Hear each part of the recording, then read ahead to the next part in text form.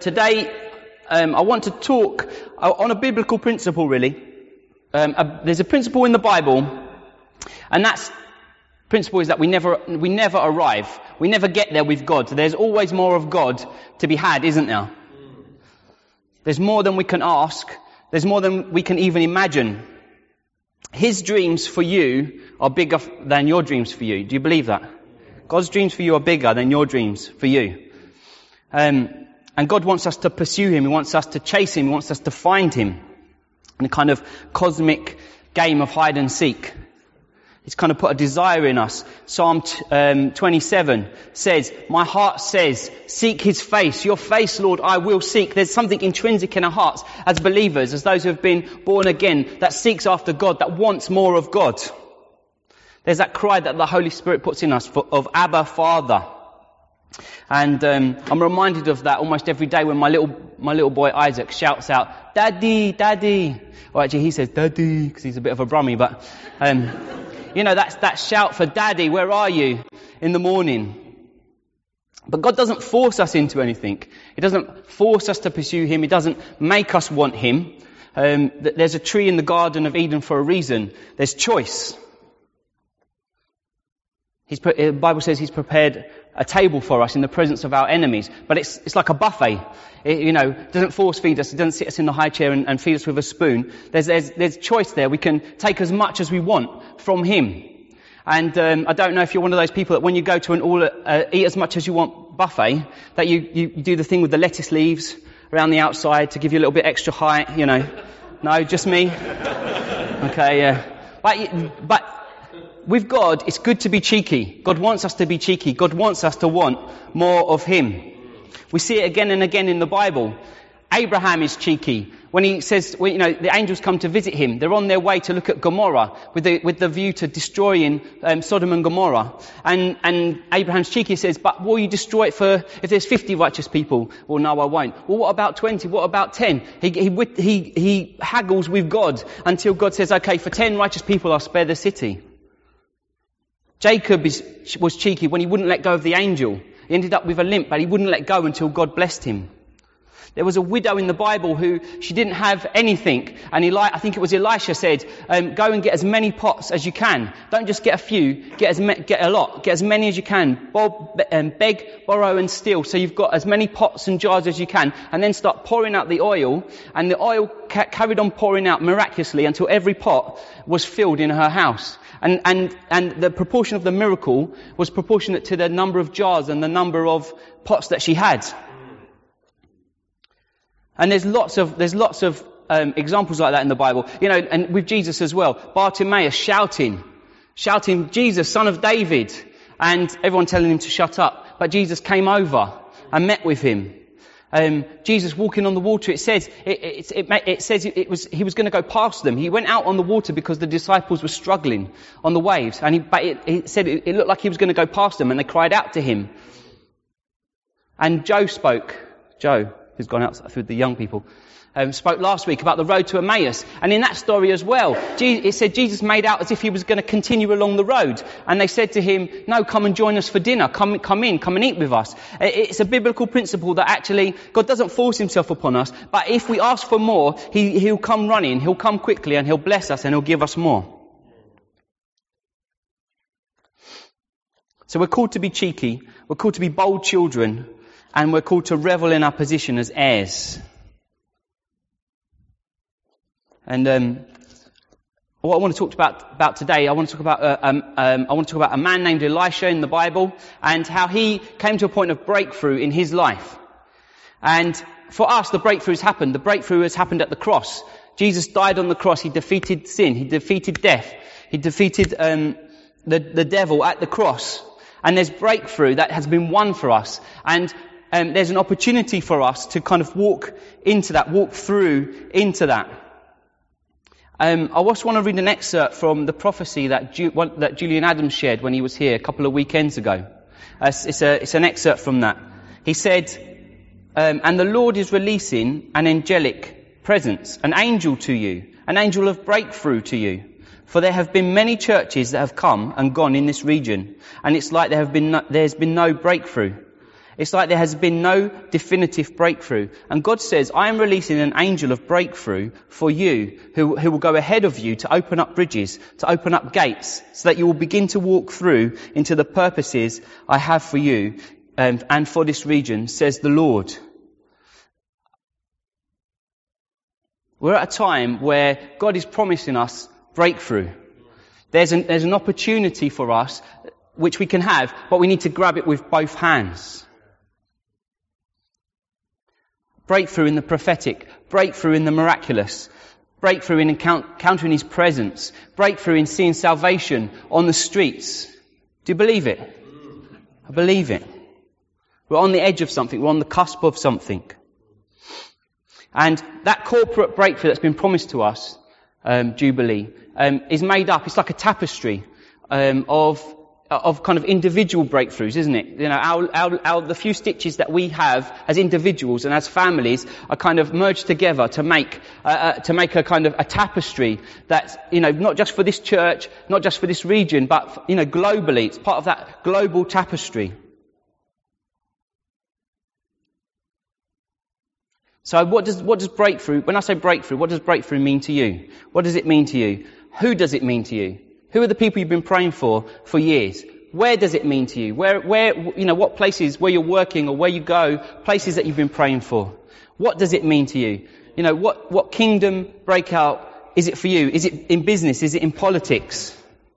What's God saying to you? I love this saying that they have at the King's Arms. They say, what is God saying to you and what are you going to do about it? What's God saying to you and what are you going to do about it? You might say, well, I don't know. I'm not sure there is a call on my life. And I want to encourage you that there is. There is definitely a call on your life. There's a call to pray. There's a call to love people and serve others. There's a call to show people Jesus. There's a call to heal the sick. There's a call to go into the world. There's a call to bind up the broken hearts. Call to release the prisoners and comfort the mourning. And, you know, they're general calls for us all. And I'd encourage you, start pursuing those things and trust God for the specifics. So, what I want to do today is I want to speak on Elisha, because I feel like we're on the cusp of this breakthrough. We've been promised breakthrough. There's something more for us as individuals. There's something more for us as a church. But we need to respond to that. There's a choice. There's a choice in how we respond, how we weigh it.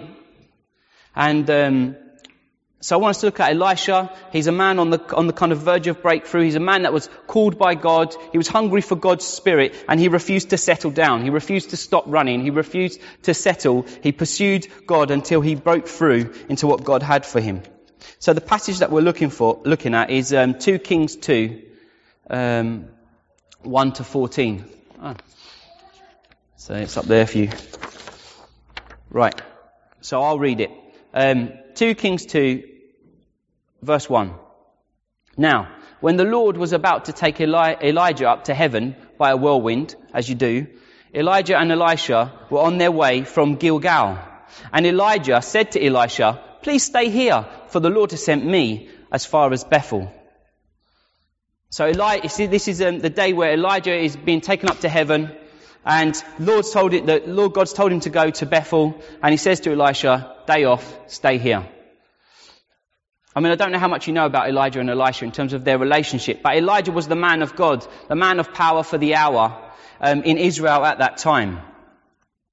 And he'd seen amazing breakthrough. He'd seen fire come from heaven. He'd seen revival in the nation. All of the nation turned back to God. They saw the fire from heaven. They said, oh, the Lord, He's God. We're going to worship Him. We're going to stop worshipping these idols. He'd seen that, but then he'd been threatened by Jezebel, the queen, who said, I'm going to kill you. And he'd done a runner. And then he'd met God in a cave, and he'd said, look, I've had enough. I'm depressed. I've had enough. I'm worn out. I can't go on anymore. I just want to die. And God had said to him, well, I've got a few jobs for you yet. You've got to anoint Jehu, king of Israel. You've got to anoint Hazael, king of Aram. And you've got to anoint Elisha, this guy Elisha, to take over as prophet from you. So Elijah went, found Elisha, did a bizarre thing where he whipped him I think he kind of put his cloak over him, but I always imagine it like one of those towel whips him with his cloak. And Elisha knows what that means. Elisha knows this means I've got to follow you. This means I've been called. I've got a calling on my life. And Elisha says, "Great, I'm coming." And Elijah says, "What did I do to you?" He was kind of, for some reason, he wasn't so enthusiastic. But Elisha followed Elijah. And what the Bible tells us in a later verse is that Elisha poured water on the king's hand, on Elijah's hands, which basically meant he was Elijah's servant. He served Elijah. He carried his bags. He washed his feet, and did all of the menial tasks. But he didn't mind because he was following that call on his life. And for some reason, though, at the point where Elijah is about to be taken up to heaven, at the point where the call on Elisha's life is about to kick in, for some reason, Elijah says, "You can stop, you can stay here, you can settle down." And we don't know why. It doesn't tell us why Elijah said that. Maybe it was Elijah's own personal struggles, that he was still feeling depressed, that he was still feeling overwhelmed. Maybe he knew what the cost that was involved, and he didn't want that for Elisha.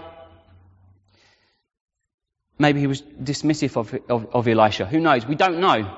But many of us here maybe feel like that. Many of us feel like we've been dismissed or overlooked. For whatever reason, people haven't seen what God's put in us. People haven't recognised what God's done in us, or the call that's on our lives. And that can be a temptation for us to give up and to stop running. There were lots of people in the Bible who were dismissed. David was overlooked by his own dad. His dad even forgot about him. "Have you got any more sons?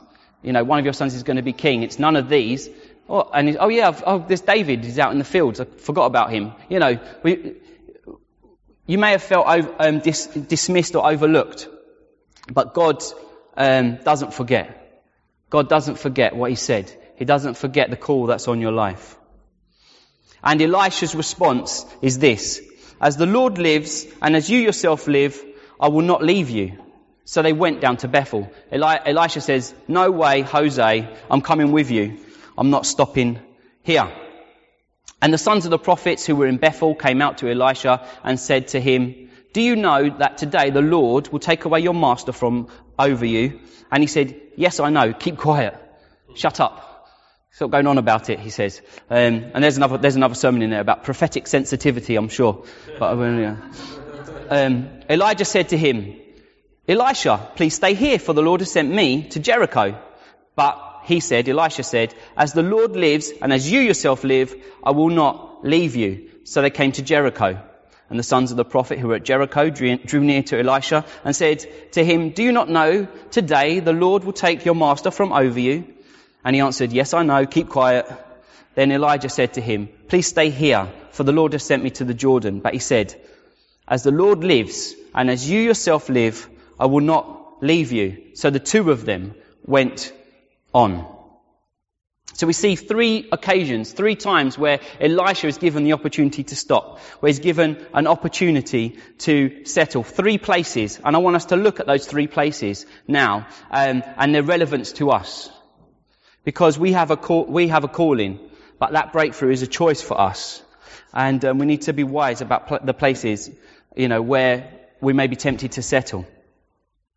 But what I want to say is that this isn't a kind of pull your socks up message. It's not kind of, you must try harder, you must run faster. Our strength comes from waiting on the Lord.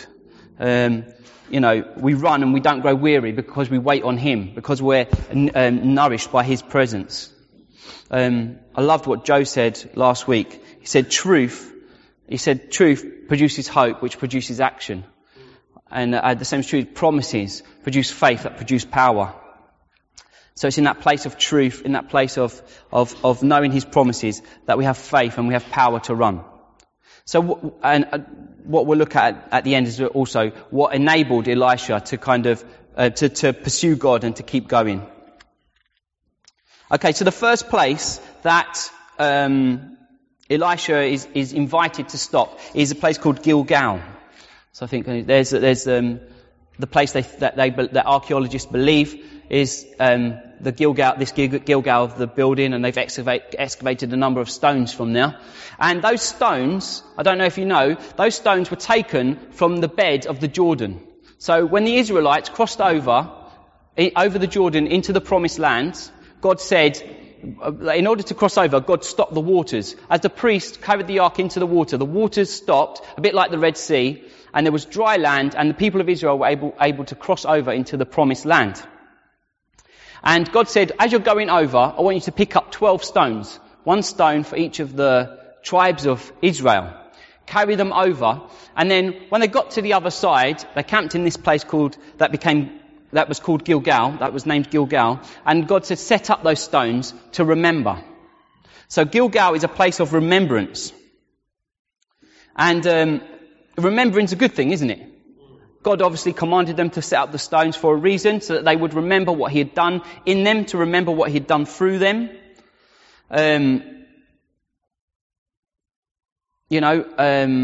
Remembering's good. I love biographies. I like to read about the heroes of the faith in the past. But remembering, we remember the past in order to kind of empower us for going forward, don't we? In order to empower us for the future. You know, Habakkuk's prayer, where he says, I've heard about your fame. I've heard about the deeds that you did in the past. Renew them in our day. It's kind of saying things don't add up, Lord. I've heard about what you did in the past. I don't see them now. In fact, I see the opposite. Renew your power, renew your deeds in our day. Remembering gives us confidence to go forward, and it produces faith to pursue Him for more. That's why we often share stories, don't we? And ask for stories of what God's done, because it produces faith. But there is a way of remembering which can lock you into the past. A nostalgia with kind of rose-coloured spectacles. Especially, I think, as someone who is approaching middle age. You know, when you get to middle age. I mean, I don't know when does middle age begin, because it depends who you ask. If you ask people in their kind of 20s, it's in your mid-30s. If you ask people in your 30s, it's in your 40s. If you ask people in your 40s, it's their 50s or 60s. So I'm not sure what the definitive answer is, but I know with myself, getting to a certain age, I love the programs where it says, you know, programs about, cartoons from the 80s, or, toys from the 70s, and you think, oh yeah, I had one of those. I think there's a shop around the corner from us called I Had One of Those, and it sells old gifts. We like a bit of nostalgia. We like to think about the good old days, but we have to be careful. There was a time when Israel came out of slavery, they came out of Egypt, they were in the desert, and they said, we want to go back. Why do you want to go back, Israel, to slavery? Because we had cucumbers and we had garlic in Egypt. You want to go back to slavery for your cucumbers and your garlic. We have to be careful that we don't look back and say, actually, it was better back then when we had cucumbers and garlic. Maybe your life hasn't followed the trajectory that you thought it would. Look at Elisha's situation. Called to be the prophet, the big man, and he's washing, Elijah's feet. But that didn't stop him pursuing his call. Paul's clear actually. There are things we shouldn't remember. He says, forgetting what is past. He tells the Philippians, look, I had things to my credit. I was a Pharisee. I knew the Bible inside out. I'd been taught by one of the top scholars. I had things to my credit, but I have to forget those. They're rubbish compared to knowing Jesus. And he also had to forget that the fact that he was, by all accounts, a murderer. That he had helped to round up and kill the Christians. But he's saying forgetting what is past. You have to forget sometimes, and you have to strain for what is in the future. So maybe Gilgal is somewhere where you have been tempted to settle. Maybe it's somewhere you have settled. Camping in the past. Reliving the past. Maybe it's things you've done in the past that you can't forgive yourself for. People you've hurt. Mistakes you've made. But it's time to look forward again and to move forward from Gilgal, forward into the purposes of God for your life. Do you know that no charge can be brought against those who God has justified? There's no condemnation. Jesus himself intercedes for you at the right hand of the Father. Do you know that? Jesus himself. People might talk you down. Other people may not have forgiven you, but Jesus is talking you up. He intercedes for you at the right hand of the Father. He's talking you up in the Father's presence. So it's the time to expect great things from God again and to stop arguing with Jesus, because Jesus said it's finished.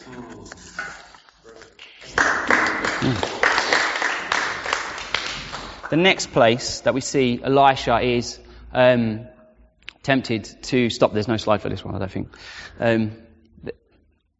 The next place that Elisha is tempted to stop is Bethel. I don't know, do you know Bethel in the history of Israel? It was the place where Jacob saw his ladder, Jacob's famous ladder, that he saw this vision of angels going up and down to heaven on this ladder. It was the place where he said basically God was in this place and I didn't know it. I didn't even realize it. God was in this place. It's a place where you've got the presence of God. And we want the presence of God, don't we? We want the presence of God. We love the presence of God. We crave the presence of God here. And, Steve Chittick, another Steve, preached a blinding sermon on Moses' cry. Show us your glory, Lord. Show us your glory. We want to see you. Don't send us up from here if your presence doesn't go with us. But that's the point. His presence goes with us. His presence goes with us. That there's a temptation to stop and to settle in his presence. You see that with Peter, don't you? When Peter and James and John, Jesus said, you come with me up this mountain. They climbed up a mountain, and it says Jesus was transfigured before them. He something of his glory, his heavenly glory, kind of appeared on earth. And it said his face shone, his clothes went whiter than white. And Elijah and Moses were there talking to him, and Peter's response was, "It's so great that we're here because we can build shelters for you. One for you, one for Moses, one for Elijah." And, that was Peter's response was great. The presence of God is here. Right? We need to build some shacks that you can stay in, some tents maybe, and we can stay here and we can get conferences. We can get delegates up. We can have a conference here. And that's the danger when we have the presence of God, that you stop and then you say, right, you build a conference around it, and do you know what I mean? And it becomes the focus when actually the presence of God is to go with us. You look at Pentecost. Jesus said, when the Spirit comes upon you, you'll receive power and you'll be my witnesses to Judea, Samaria, and the ends of the earth. The ends of the earth had come to Jerusalem at that time. People from all nations were there, and they saw what was going on. But the point wasn't that, all nations come in. It was in that the presence of God would then go out and fill the earth, because that's the promise, isn't it? That the glory of the knowledge of God will cover the earth as the waters cover the sea. Basically all of it.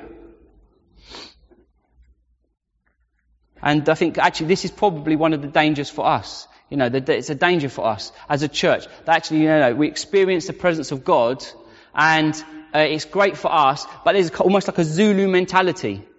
That Zulu mentality, we're in here, it's nice for us Christians in here, and there's the baddies are out there, and we're surrounded by them, and so we're gonna put up the barricades, and we're gonna have a great time in God's presence here.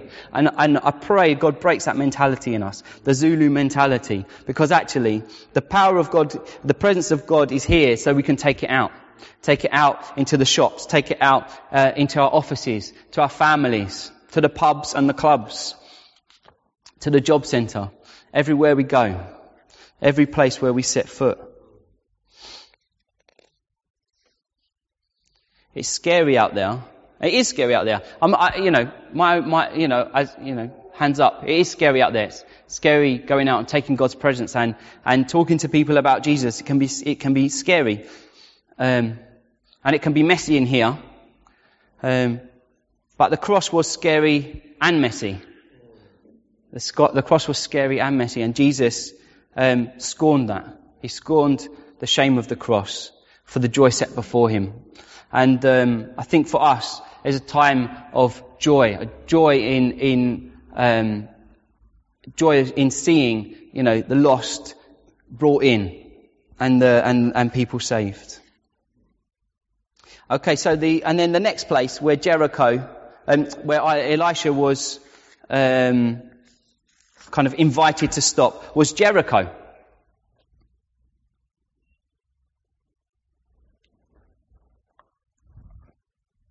And Jericho is quite a famous place in the Bible. And it's the last opportunity Elisha's given to stop. Jericho for the Israelites was a place of victory. When they crossed over the Jordan into the promised land, it was the first place they came across, and God said, march around for 7 days and then blow your trumpets, and the walls came down miraculously. There was no way they were going to conquer Jericho except for the power of God. But when God said, when you conquer Jericho, what I want you to do is, everything in the city belongs to me. You can't have it. It's not about plunder.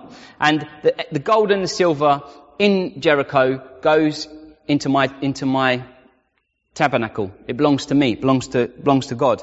And everyone did that except for one person called Achan, who decided that he liked the gold, he liked the silver, and he took some of it and he buried it under his tent.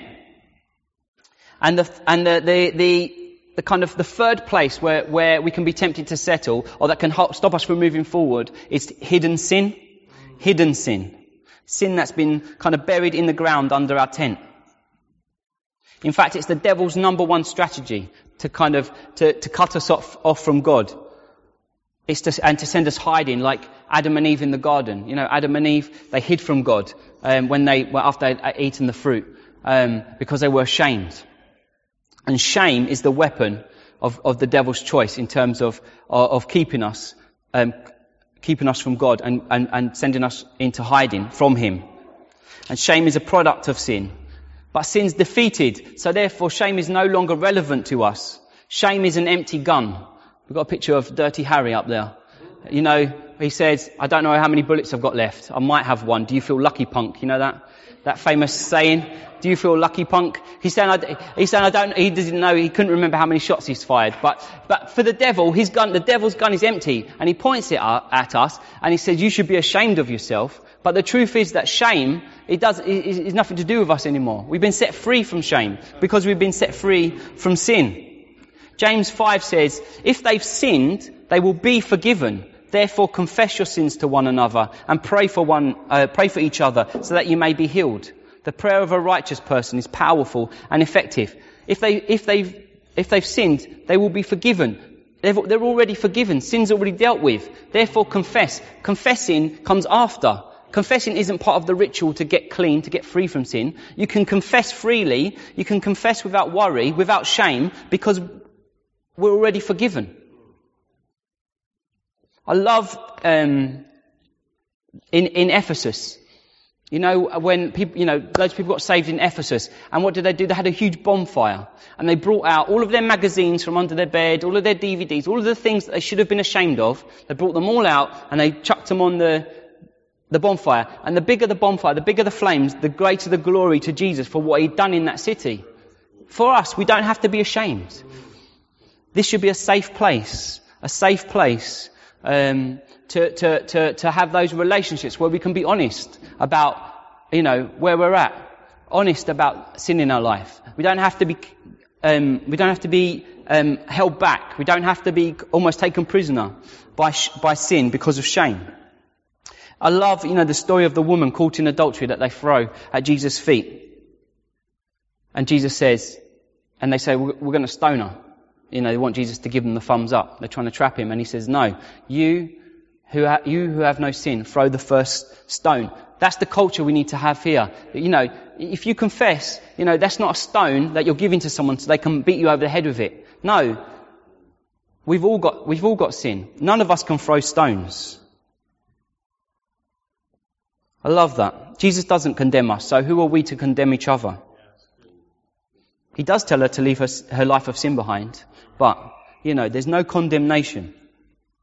And I love the fact that all the hypocrites that had come, that wanted to see her stoned, it says one by one they all kind of sidled off while Jesus was writing on the ground. No, we have to create an atmosphere here, an atmosphere of love and honour and that's free from shame, that just hypocrisy can't stand it. Hypocrisy will have to kind of sidestep, to the back and sneak out the door. So confession isn't legalistic. Accountability, if you say, I want to be accountable, but I'm not going to do that because, Darren might ask me about it. That's legalism. If you're doing something for Darren, don't do it for Darren. Do it for Jesus. Do it for Jesus. And forgive as well, because we've been forgiven. Jesus doesn't condemn you, so neither can we. So this is a place free from shame, and let's not have any hidden sin holding us back, stopping us from moving forward. Okay, so that's the places where Elijah was invited to settle. How are we doing for time? Let's just look quickly at Elijah's breakthrough. So verse 7, 50 men of the sons of the prophets also went and stood at some distance from them. So they've got to the Jordan, and Elisha's still there. As they both were standing by the Jordan, verse 8, then Elijah took his cloak, rolled it up, struck the water, and the water parted to one side and the other, till the two of them could go over on dry ground. When they had crossed, Elijah said to Elisha, ask, what shall I do for you before I am taken from you? And Elisha said, please, let there be a double portion of your spirit on me. And he said, ooh, you have asked a hard thing. Yet, if you see me as I'm being taken from you, it shall be so for you. But if you do not see me, it shall not be so. And as they went on and talked, behold, chariots of fire and horses of fire separated the two of them. And Elijah went up by a whirlwind into heaven. And Elisha saw it and he cried, my father, the chariots of Israel and its horsemen. And he saw him no more. Then he took off his own clothes and he tore them in two pieces.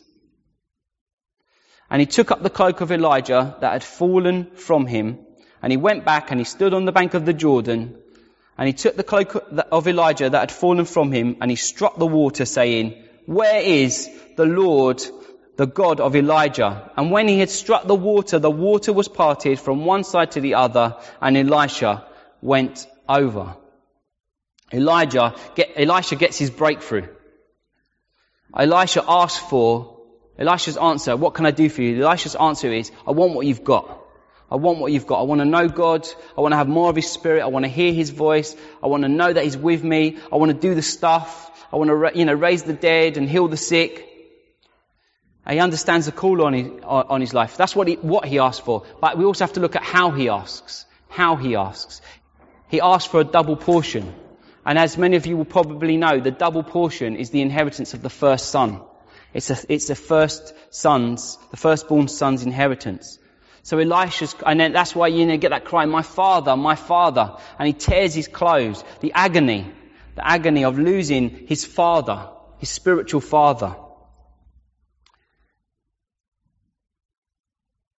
He's not just saying, get out of the way, old man. It's my turn. He's hurting. He's lost his father. The cloak that he picks up is a sign of his inheritance. The cloak isn't full of power. It's not a magic cloak that can make water part. It's a sign of the fact that he has received that inheritance that he asked for. The inheritance of the first son. The double portion. Power isn't something external that we pick up. Power is in us. Your power is in you. Because of who you are. Because you are in Christ. The power is in you. Because you're co-heirs with Him. And what I want to say is that this breakthrough that we're going to see into our communities, if it's not founded on the Father's love, on that relationship with the Father, it's a very dangerous prospect.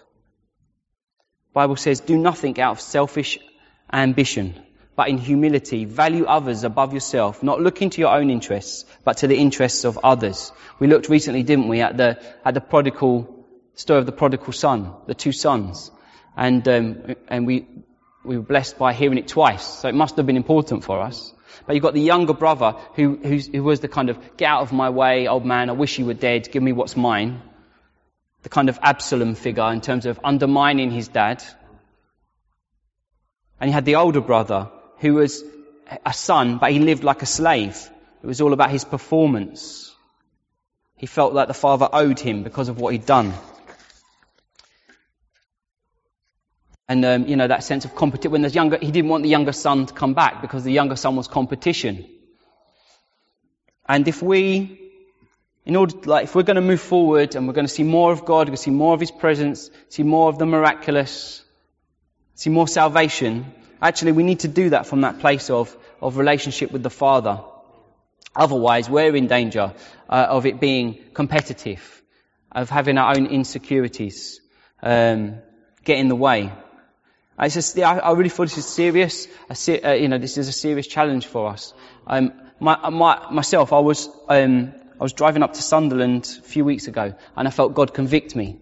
Holy Spirit convicted me very powerfully that I've been critical of someone in the church, and He showed me actually.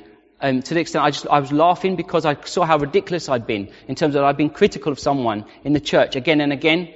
And as I kind of prayed about that, I realised it came from this older brother heart of it was a kind of competition, insecurity, not being secure in my position as a son, and it led me to be critical and judgmental.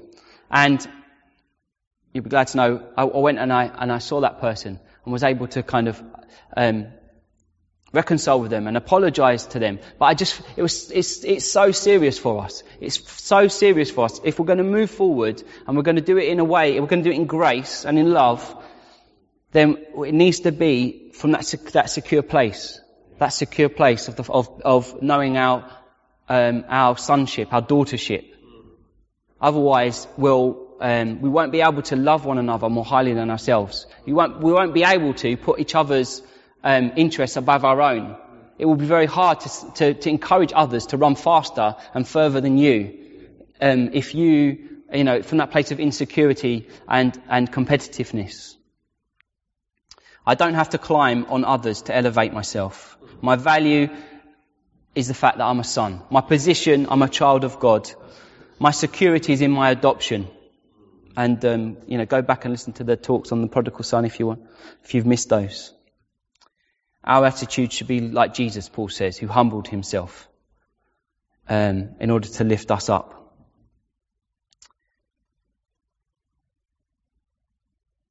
Oh yeah, it's got the picture of I just love this. Do you remember this advert?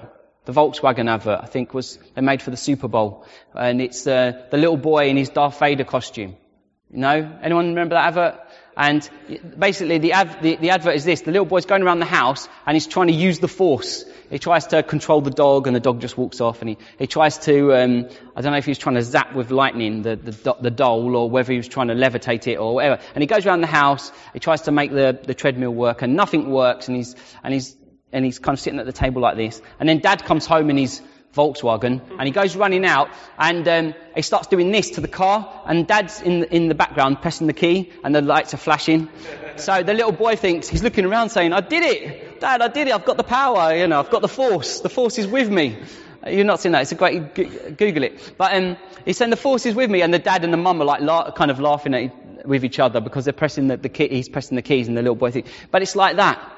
Who are we? Who are we? Well, we're little kids in a Darth Vader costume waving our hands around. Actually, but the Father has the keys, and He's invited us to participate with Him in His kingdom and His kingdom breakthrough. And so let's just bear that in mind before we get too hung up on who we are and what we deserve, and start attacking each other. Jesus' example was, I do what I see the Father, I do what I see the Father doing. And He said to us, as the Father sent me, I'm sending you. So, there's an angel of breakthrough that has been assigned to us, Jubilee Solihull. The Lord's heard our prayers. He's heard our Habakkuk prayers. When we've prayed, Lord, this doesn't match up with what we expected. It doesn't match up with what we've read in your word. This just doesn't add up. Renew your deeds in our day. Renew your power in our day. He's heard those prayers. He's assigned us a breakthrough angel. We're on the cusp of something. I believe that. On the cusp of something for our children. It's for our friends, for our family, for our colleagues at work, for areas around. Has God put an area on your heart? It's for Chelmsley Wood. It's for the Muslims and the Sikhs around us. It's for the businessmen and women. He's heard our prayers for this nation and for the world. He's heard our prayers for Palestine and Israel. But have you settled, or are you in danger of settling? At Gilgal, in the past, are you living in the past? Past victories, living in the past, past failures. Have you settled at Bethel, the presence, so focused on the presence, but scared to go out, scared to take his presence out? Or at Jericho, is a hidden sin under the tent? Shame is an empty gun. You can dig it out and move on. Are you ready for future victory? Are you ready for increased presence? You know, that river that flows from the throne of God going out gets deeper and deeper as it goes out. Are you ready to live out a culture that's completely alien to that of the world around us? Where there's unity that comes from authenticity, that comes from honour, that comes from love for one another, that comes from our place as children of God. The Bible says, then people will know, Jesus said, then people will know you're my disciples by the way you love one another. Do you need a fresh experience of the Father's love? Do you need a fresh touch from the Father? A fresh sense of security in Him? He's got the keys.